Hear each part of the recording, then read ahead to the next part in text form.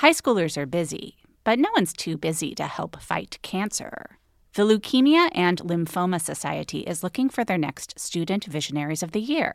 Could that be your child? High schoolers who participate in this 7-week philanthropic leadership development program gain valuable life skills like project management, communication, financial literacy, and entrepreneurship. Forming strong teams behind them, they fundraise for the Leukemia and Lymphoma Society in honor of a pediatric blood cancer survivor right in their local community. Most importantly, this campaign is an opportunity for high schoolers to engage in meaningful work within their community and make a real impact on the lives of blood cancer patients and their families. Sound like something your child might be interested in? You can learn more about Student Visionaries of the Year or even nominate a student at lls.org/students. That's lls.org/students.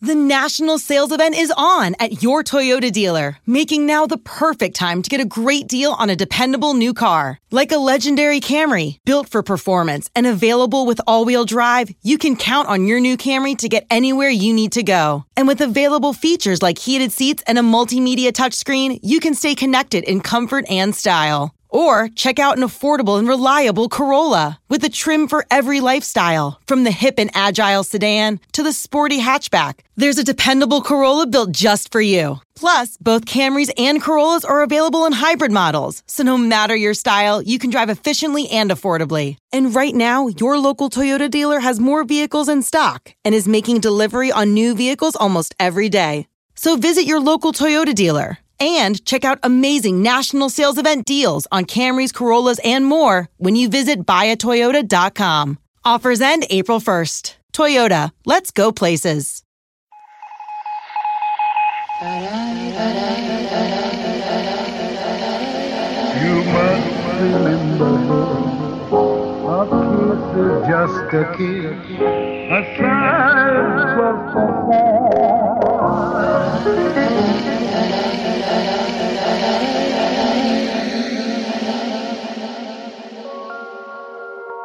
Welcome to the final episode of our ongoing series, Make Me Over, a special presentation of You Must Remember This. I'm your host, Karina Longworth. Today's storyteller is Cassie DaCosta.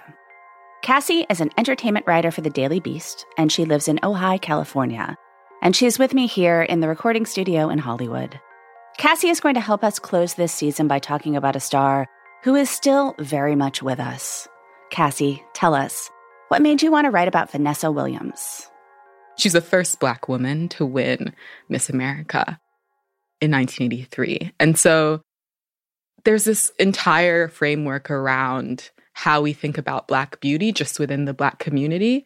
And then nowadays it's become a more widespread conversation.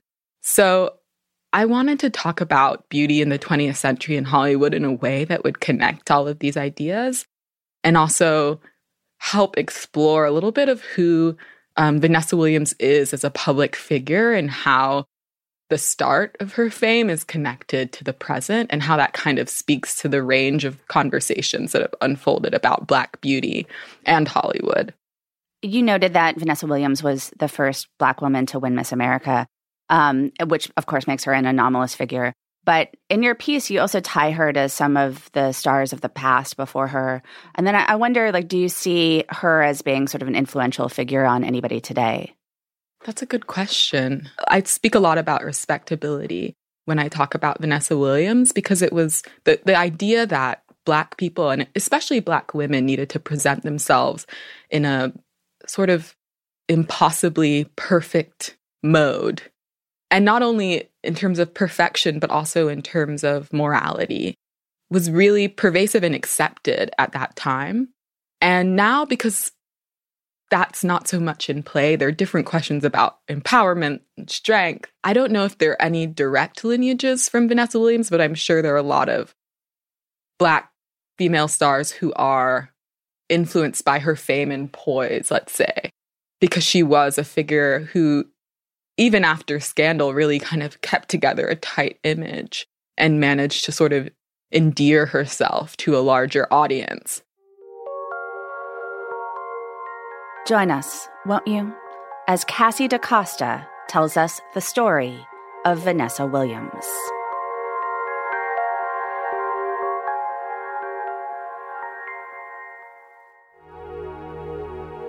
Like virtually all of the Black female stars able to capture the 20th century Hollywood limelight, from Dorothy Dandridge to Etta James to Diahann Carroll to Vanessa's contemporary, Whitney Houston, Williams has not only had to be beautiful and charming, but a fiercely gifted, versatile performer, able to back up her skills with yet more skills. For Black women actors specifically, there has historically been a virtually non-existent margin for error. You had to be better than the best. But Williams' rise to Hollywood is also tied up in a world many Black women, no matter how talented or beautiful, were unlikely to find themselves in at the time: the beauty pageant industry.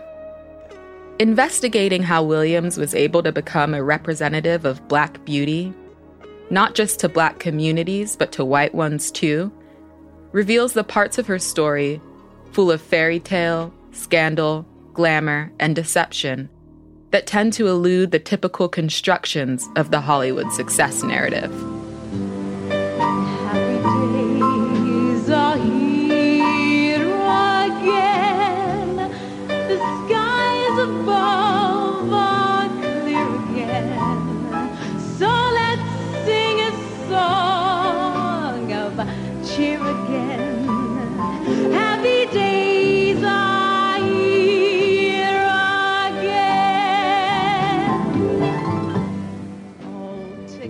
When Vanessa Williams won the Miss America pageant in 1983, she wore a delicately tussled and voluminous bob, a glittery lavender dress with poofs at the shoulder and the hem of the skirt, and a bright, fixed, straight-toothed smile.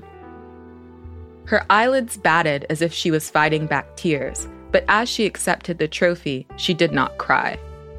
She was the first Black woman to win the Miss America pageant, which, at that point, had run for over 60 years, but had allowed Black women to compete for only 33.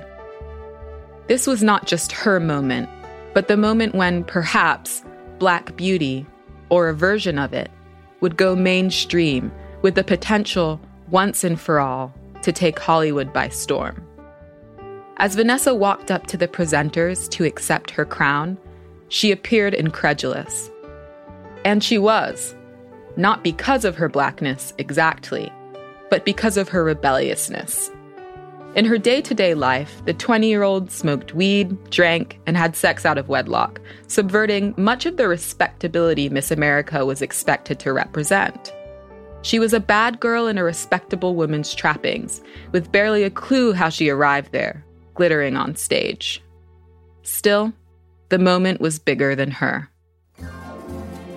The Miss America pageant began in 1921 as the Intercity Beauty Contest, essentially a marketing scheme associated with Atlantic City summer tourism. The pageant was eventually canceled in 1928 after receiving too much bad press. Both religious and women's groups objected to the revealing outfits contestants paraded around in, with the former believing them to be indecent and the latter considering the costumes demeaning. Ironically, as historian Kimberly A. Hamlin has explained, beauty pageants were a surprisingly effective tool of suffragettes, who launched events depicting women as equal members of society who had contributed significant gains throughout history. Hamlin argues that the Miss America pageant was a conservative course corrective to the advances made by the women's movement. The Atlantic City pageant, quote, did not celebrate women's history, solidarity, or new opportunities, nor did it encourage feelings of liberation or agency among participants. Perhaps not so coincidentally, the year Miss America began was the year after women won the vote. Your business was humming, but now you're falling behind. Your teams are buried in manual work. It's taking forever to close the books. Getting one source of truth is like pulling teeth. If this is you, you should know these three numbers: 36,000, 25, 1. 36,000. That's the number of businesses which have upgraded to NetSuite by Oracle. NetSuite is the #1 cloud financial system, streamlining accounting, financial management, inventory, HR, and more. 25. NetSuite turns 25 this year. That's 25 years of helping businesses do more with less, close their books in days, not weeks, and drive down costs. 1. Because your business is one of a kind.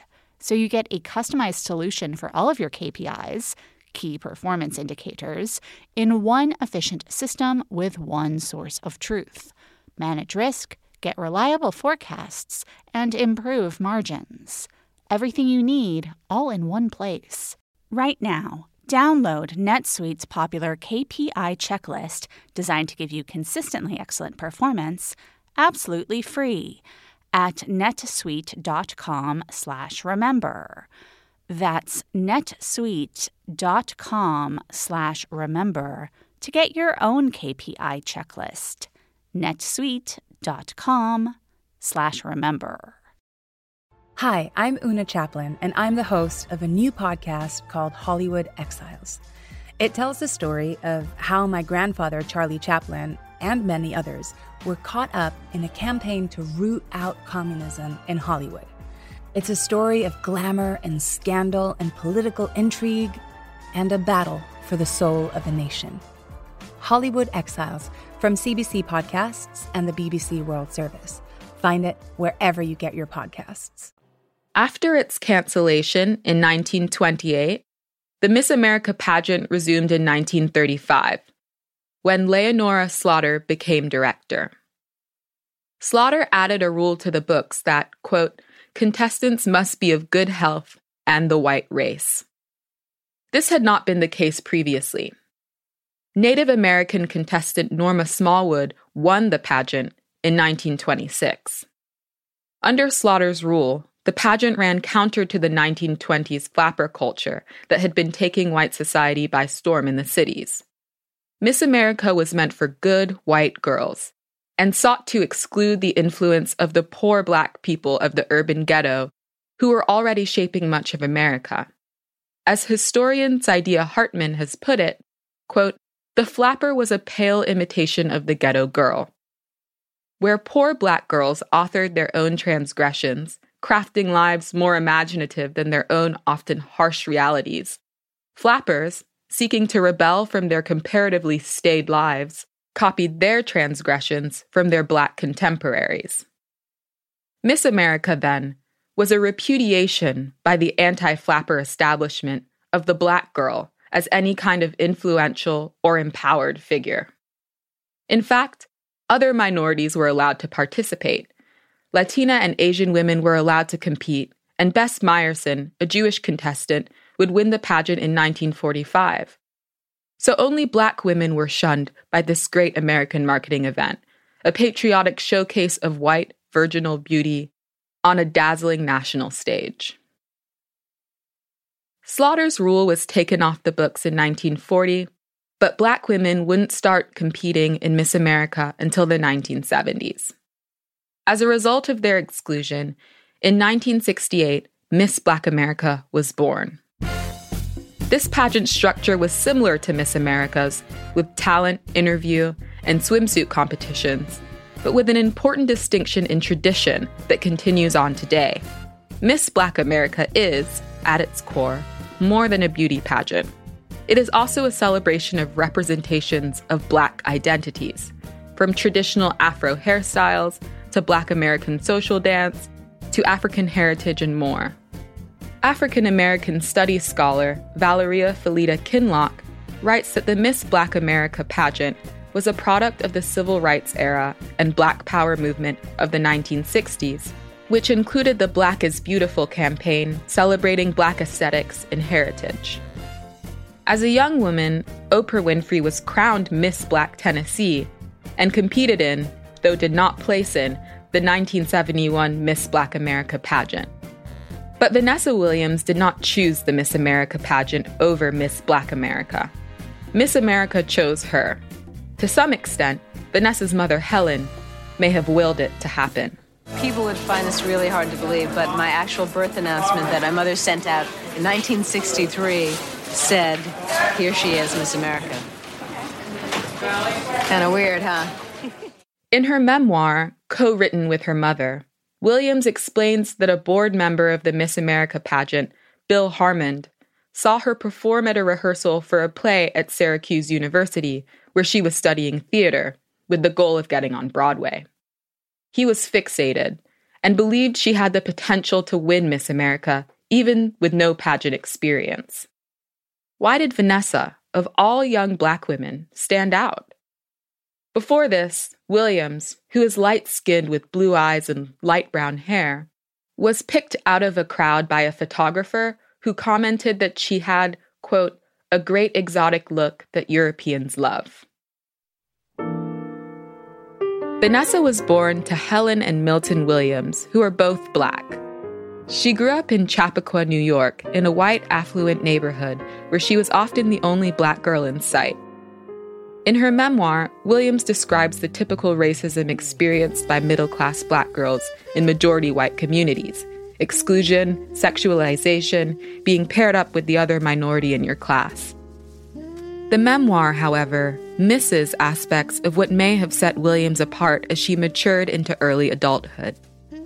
Her potential to be accepted by the white people who surrounded her due to the comparative lightness of her skin. Williams does acknowledge the harsh criticism she received from the Black community, including that she wasn't, quote, representative of a true African American because of her lighter features. Williams commented that she was more hurt by those words than by the racist hate mail she received from white people.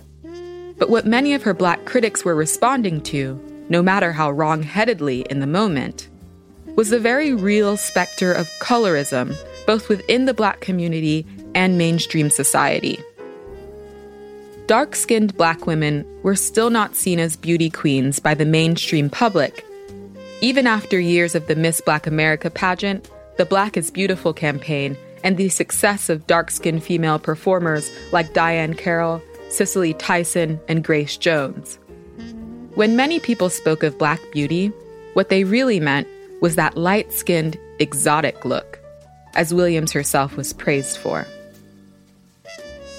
Winning Miss America, while not part of Williams' career plan of becoming a Broadway star, became the initiating moment of her celebrity and ensuing Hollywood career. And losing her Miss America crown, or more accurately, the way she lost it, brought to light a narrative that Williams herself seemed to miss. Vanessa's personal ambition wasn't the only reason for her rebound to fame and status.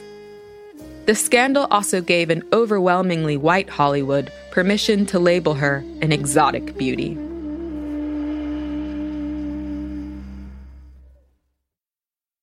This show is sponsored by BetterHelp. What's the first thing you'd do if you had an extra hour in your day? Go for a run, take a nap, read a book, show up for a friend? I think I would use my extra hour to sleep an hour later, or maybe spend more time at the gym. A lot of us spend our lives wishing we had more time. The question is, for what? If time was unlimited, how would you use it? The best way to squeeze that special thing into your schedule is to know what's important to you and make it a priority. Therapy can help you find what matters to you, so you can do more of it. I recently started seeing a new therapist with the explicit goal of trying to figure out what I want in the short term and the long term.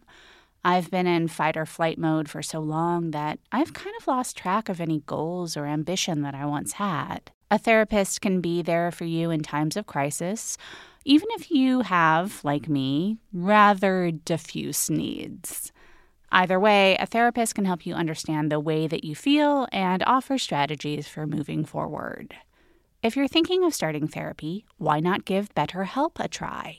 It's entirely online, so you don't have to sit in traffic to get to your appointment. It's designed to be convenient, flexible, and suited to your schedule. Just fill out a brief questionnaire to get matched with a licensed therapist and switch therapists anytime for no additional charge.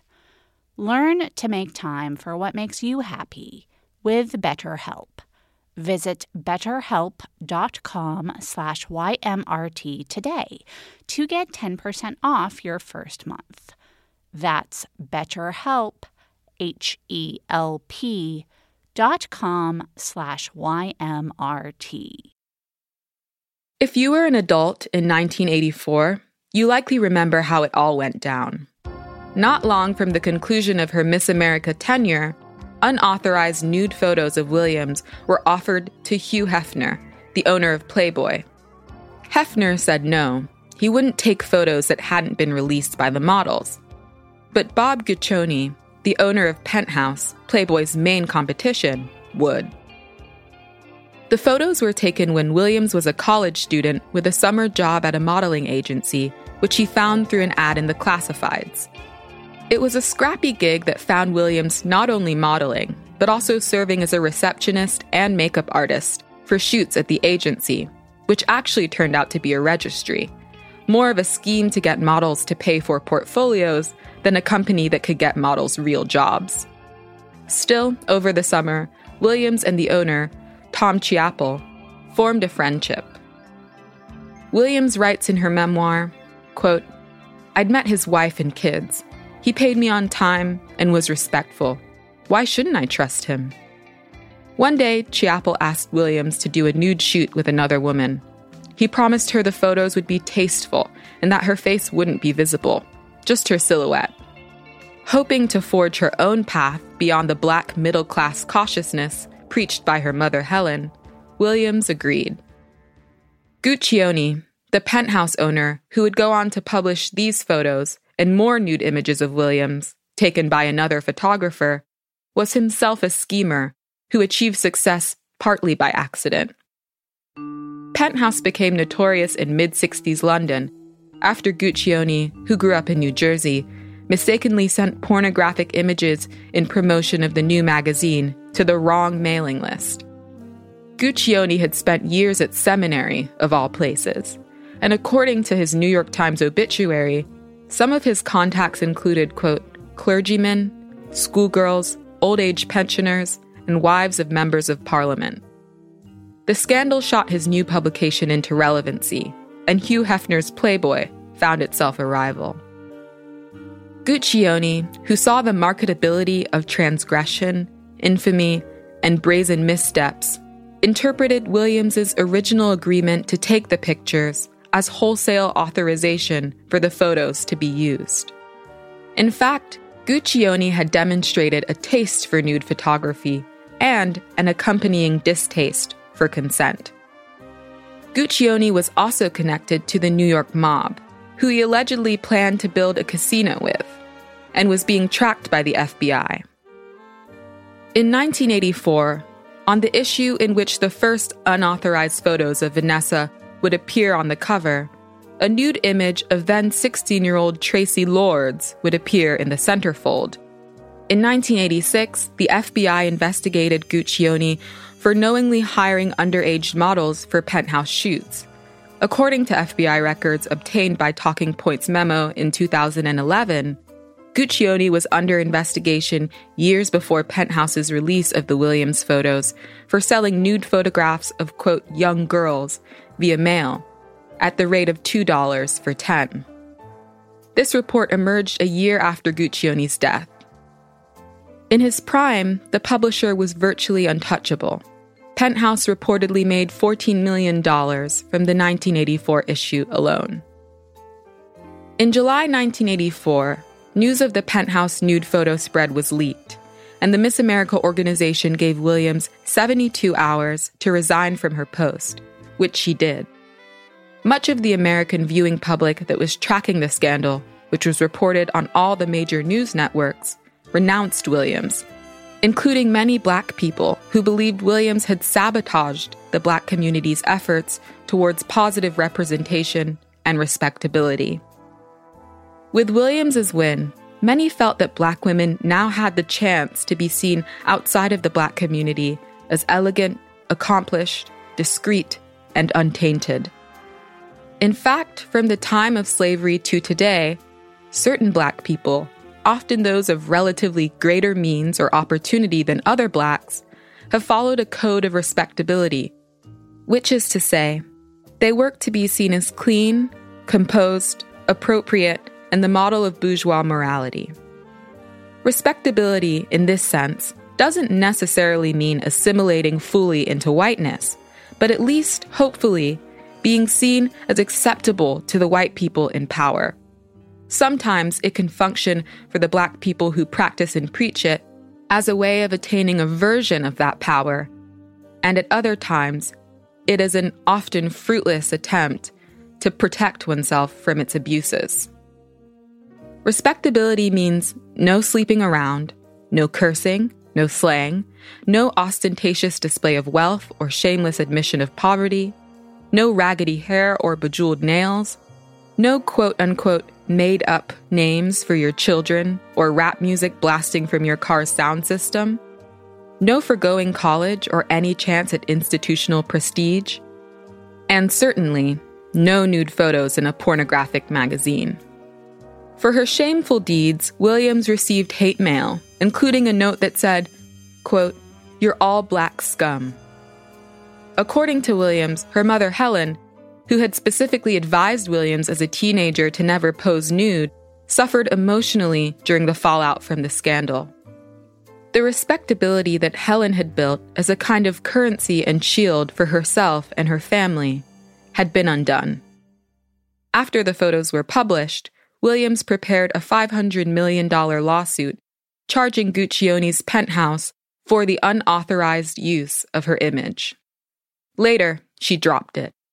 As she explained on Oprah's Masterclass show, so I ended up going into a lawsuit against Penthouse magazine. And while you have to do a deposition and your lawyers are talking to you about the trial, and this might come up, and he said, by the way, have you ever been with another woman? I said, well, when I was 10 years old, I guess I was molested by an older girl. He said, well, that's going to come out in the trial. So I just want you to know that expect for that to come up. And once I knew that not only it's not going to be just about the pictures and Miss America, but it was going to be everything about my life, that's when I said, you know what? I'm done. I don't want to fight. I want to get my life back. I just want to move on. And it wasn't up until recently that I told my mom that that was really the reason why I dropped the lawsuit. But back in 1984, in an interview with People magazine, Williams was fired up by the scandal to restore her reputation. She said, quote, "I am not a lesbian, and I am not a slut, and somehow I'm going to make people believe me." That is the promise upon which Williams shot into the Hollywood scene. The threat of being seen as either lesbian or loose loomed large over Black women hoping to make their mark in the white-dominated entertainment industry.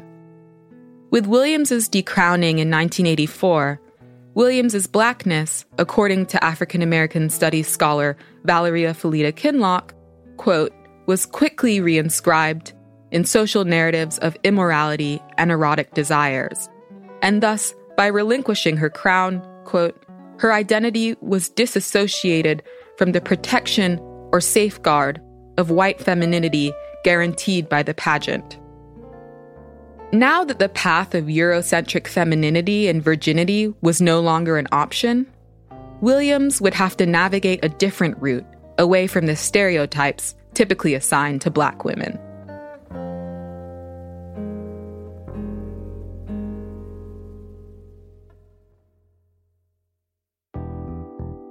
Diane Carroll, one of Williams's idols, whom she would later work with, famously said she wanted to be the, quote, first Black bitch on television, and requested that her manager contact producer Aaron Spelling, who would go on to cast her as the wealthy and ruthless Dominique Devereaux in Dynasty.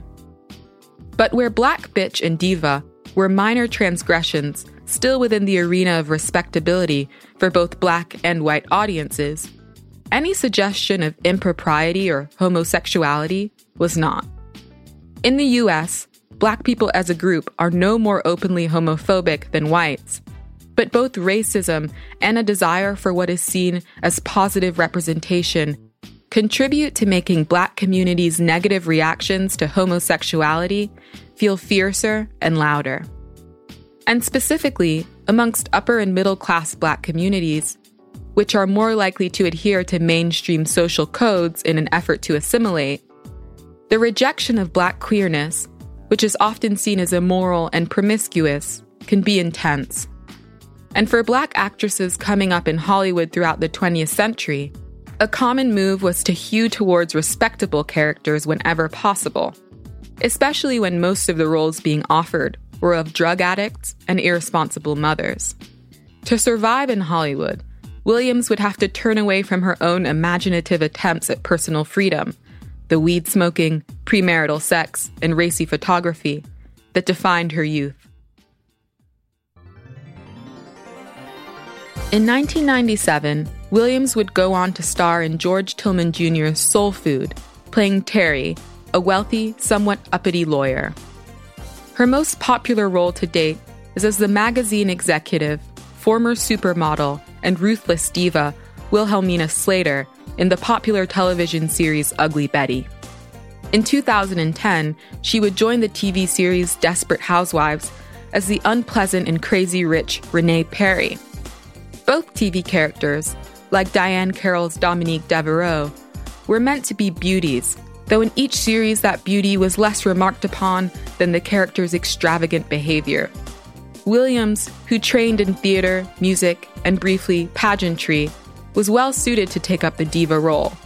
And by doing so, she was able to gain ground in Hollywood. And her lighter features made her more translatable, or readable, by the white audiences the networks were making these shows for. For any actor, playing a villain can be exciting, because it means that you're expected to do more than be a pretty face. But for Black women in Hollywood in the 20th century, working on projects marketed towards audiences that were not primarily Black, the villain or diva role became a constraining trope rather than a path to freedom. For Black actresses, there was a different burden to playing a bad girl than there was for white actresses, who don't have the same concerns about respectability. While television allowed Vanessa to play with her image, Williams's music career is more strongly representative of her efforts to clean that image up, to make a forward march toward success that would satisfy both her and her mother, while allowing her to reclaim a place as an untainted beauty on the national stage. Williams released her first album, The Right Stuff, in 1988. It included hit singles like Dreamin' and He's Got the Look, and was nominated for 3 Grammy Awards, including Best New Artist. Her second album, The Comfort Zone, released in 1991, would feature her greatest hit, Save the Best for Last, and earn her 5 Grammy nominations. And now we're standing face to face.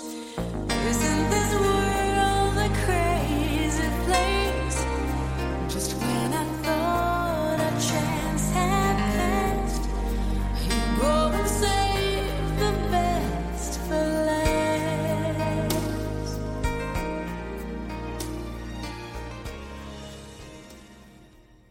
Let Tend Dental make your dream smile a reality. We offer a variety of top-rated treatments, including Invisalign aligners. And for a limited time, Tend is offering $750 off orthodontic treatments. Offer valid through January 31st, so don't wait. Visit hellotend.com/sale. That's hellotend.com/sale. And book your free consult today. By the time The Right Stuff came out, Whitney Houston, who was born in the same year as Williams, had released her first 2 albums, Whitney Houston and Whitney, which both made it to #1 on the Billboard charts. Both albums were nominated for the Album of the Year Grammy and 2 others.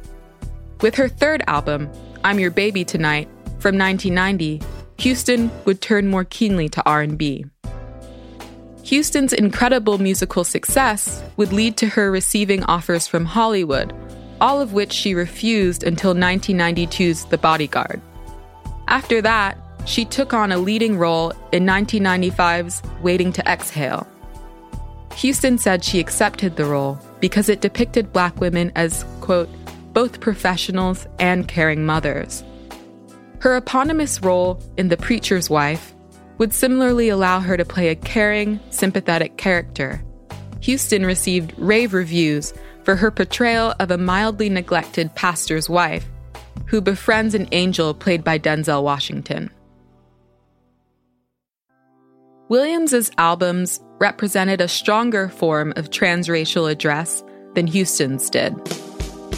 While Houston's own musical career was tailored alternately to white and Black audiences, she eventually made the choice to engage more deeply with R&B music, working with producers like Babyface and L.A. Reid, thereby more directly engaging majority Black audiences.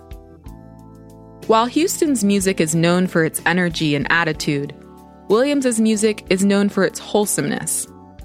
It might seem surprising, then, that Williams would take primarily diva roles in her acting career, while Houston would hew towards angelic ones.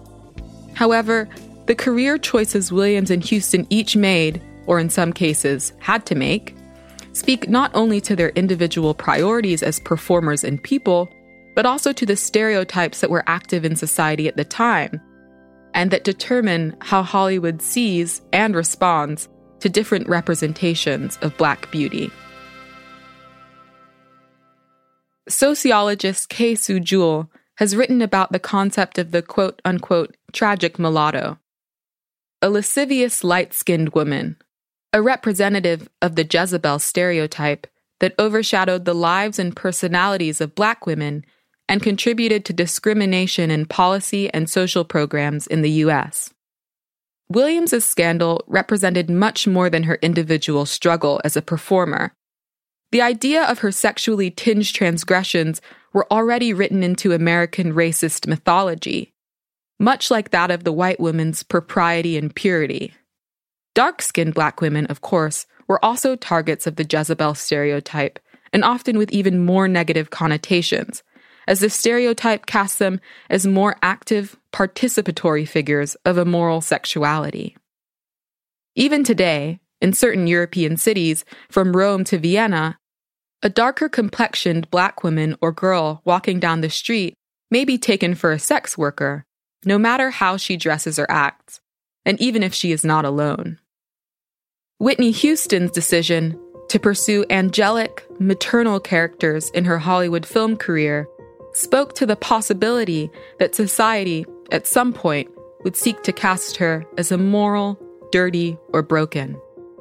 To some extent, playing the literal preacher's wife inoculated her from this criticism. But in the midst of her struggle with drug use, exactly what she had apparently been carefully sidestepping came back to bite her. From ABC News, this is a special edition of Prime Time with Diane Sawyer. Tonight, Whitney Houston. Anorexia? No way. They've written it. No way. Bulimia? No way. That it's because of drugs? No.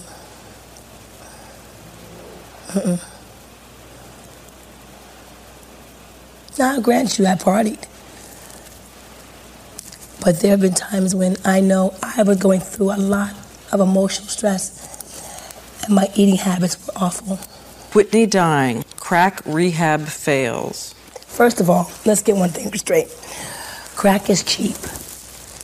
I make too much money to ever smoke crack. Let's get that straight, okay? We don't do crack. We don't do that. Crack is whack. Williams, as we know, very openly strove for greatness after defeat. This narrative, too, has historical precedent. By playing divas, who were always depicted as powerful women, she could claim a more favorable trope than the tragic status that was projected onto her. And at the same time, her light features would allow her to receive the benefit of the doubt, with no assumption that her self-advocacy was a sign of cruelty or conniving. Scandal, for her, became a jumping-off point for success. And in many ways, that follows the arc of the Miss America contest in and of itself. In order for purity to shine, darkness must lurk not far away. The young, daring, quote-unquote wayward Black girls of the early 20th century who influenced rebellious white girls such as the Flappers were vanguards of self-invention. The refusal of respectability and the ability to reimagine unfavorable conditions in order to build a life is the through line of poor Black women's history. For Vanessa Williams, who grew up middle class with access to a good education and surrounded by white people who alternately humiliated, lusted after, and professed to admire her, her own otherness became a path to material gain, no matter the nature of her personal wishes. As Williams worked to restore her reputation for beauty, class, and talent through a multi-hyphenate Hollywood career, Whitney Houston lost herself to the industry's insistence on her redemption, which she never seemed to particularly want. I was surprised to find a tragic coincidence between the two that reaches beyond career and birth year alone. Both Williams and Houston were reportedly molested as children by women. Houston, who reportedly had at least one queer relationship while publicly presenting as a straight woman, let the pain of that abuse fester. In contrast, Williams wrote about it in her memoir, taking a measure of control over the trauma by refusing to bury it. Vanessa Williams' fall as Miss America and rise in Hollywood speaks to the way Black female beauty has been both reviled and commodified, dismissed and exploited by the major institutions performers have looked to for legitimacy. For Williams, the desire to achieve excellence in the face of her downfall, to perfect her image, was not just personal and professional, but demanded by society. Despite all of the challenges she faced, Williams, to date, is the only Miss America winner who has found success in the Hollywood scene, of any race.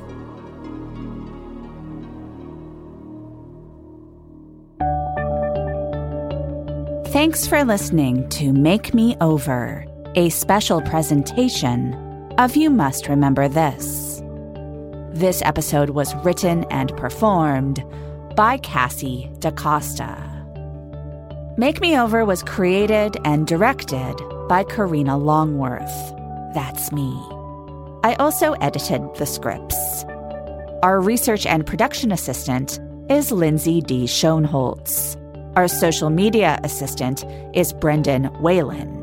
Make Me Over is produced by Tomika Weatherspoon, and the audio is edited by Jared O'Connell and Tomika Weatherspoon. Our audio engineers are Jared O'Connell, Andrea Christens, and Brendan Burns. The supervising producer is Josephine Martirana, and the executive producer is Chris Bannon.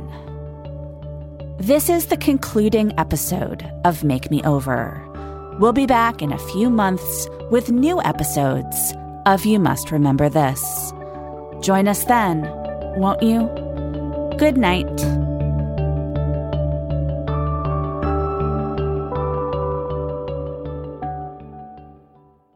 You know that science solves crimes. Forensic science is exciting, challenging, and most of all, rewarding work. But there's a shortage of qualified individuals in this field. Hi, I'm Terry with Loyola University Maryland's Forensic Science Department. Loyola is one of the only colleges in the country offering advanced degrees in forensic pattern analysis and biological forensics. Our courses, taught by forensic experts, feature hands-on training and small class sizes. They are based on real crime scene and forensic examiner training programs to ensure you are ready to make a difference. Our programs are open to students from a variety of academic backgrounds because we believe everyone can contribute to solving crimes. So what are you waiting for? Discover the excitement of forensic science at Loyola University, Maryland. Visit loyola.edu/forensic for more information. That's loyola.edu/forensic because you are ready to make a difference. Join one of Loyola University Maryland's forensic science programs today. Celebrate and save at Ashley's Anniversary Sale. With Hot Buys, your choice of colors starting at just $3.99. Ashley Sleep mattresses starting at $2.50. Plus, receive a free adjustable base with select mattress purchases. And shop top mattress brands like Stearns & Foster, Tempur-Pedic, Purple, and Beautyrest Black with 60-month special financing. Only at Ashley. Subject to credit approval. No minimum purchase required. Minimum monthly payment, down payment, tax, and delivery may be required. See store for details.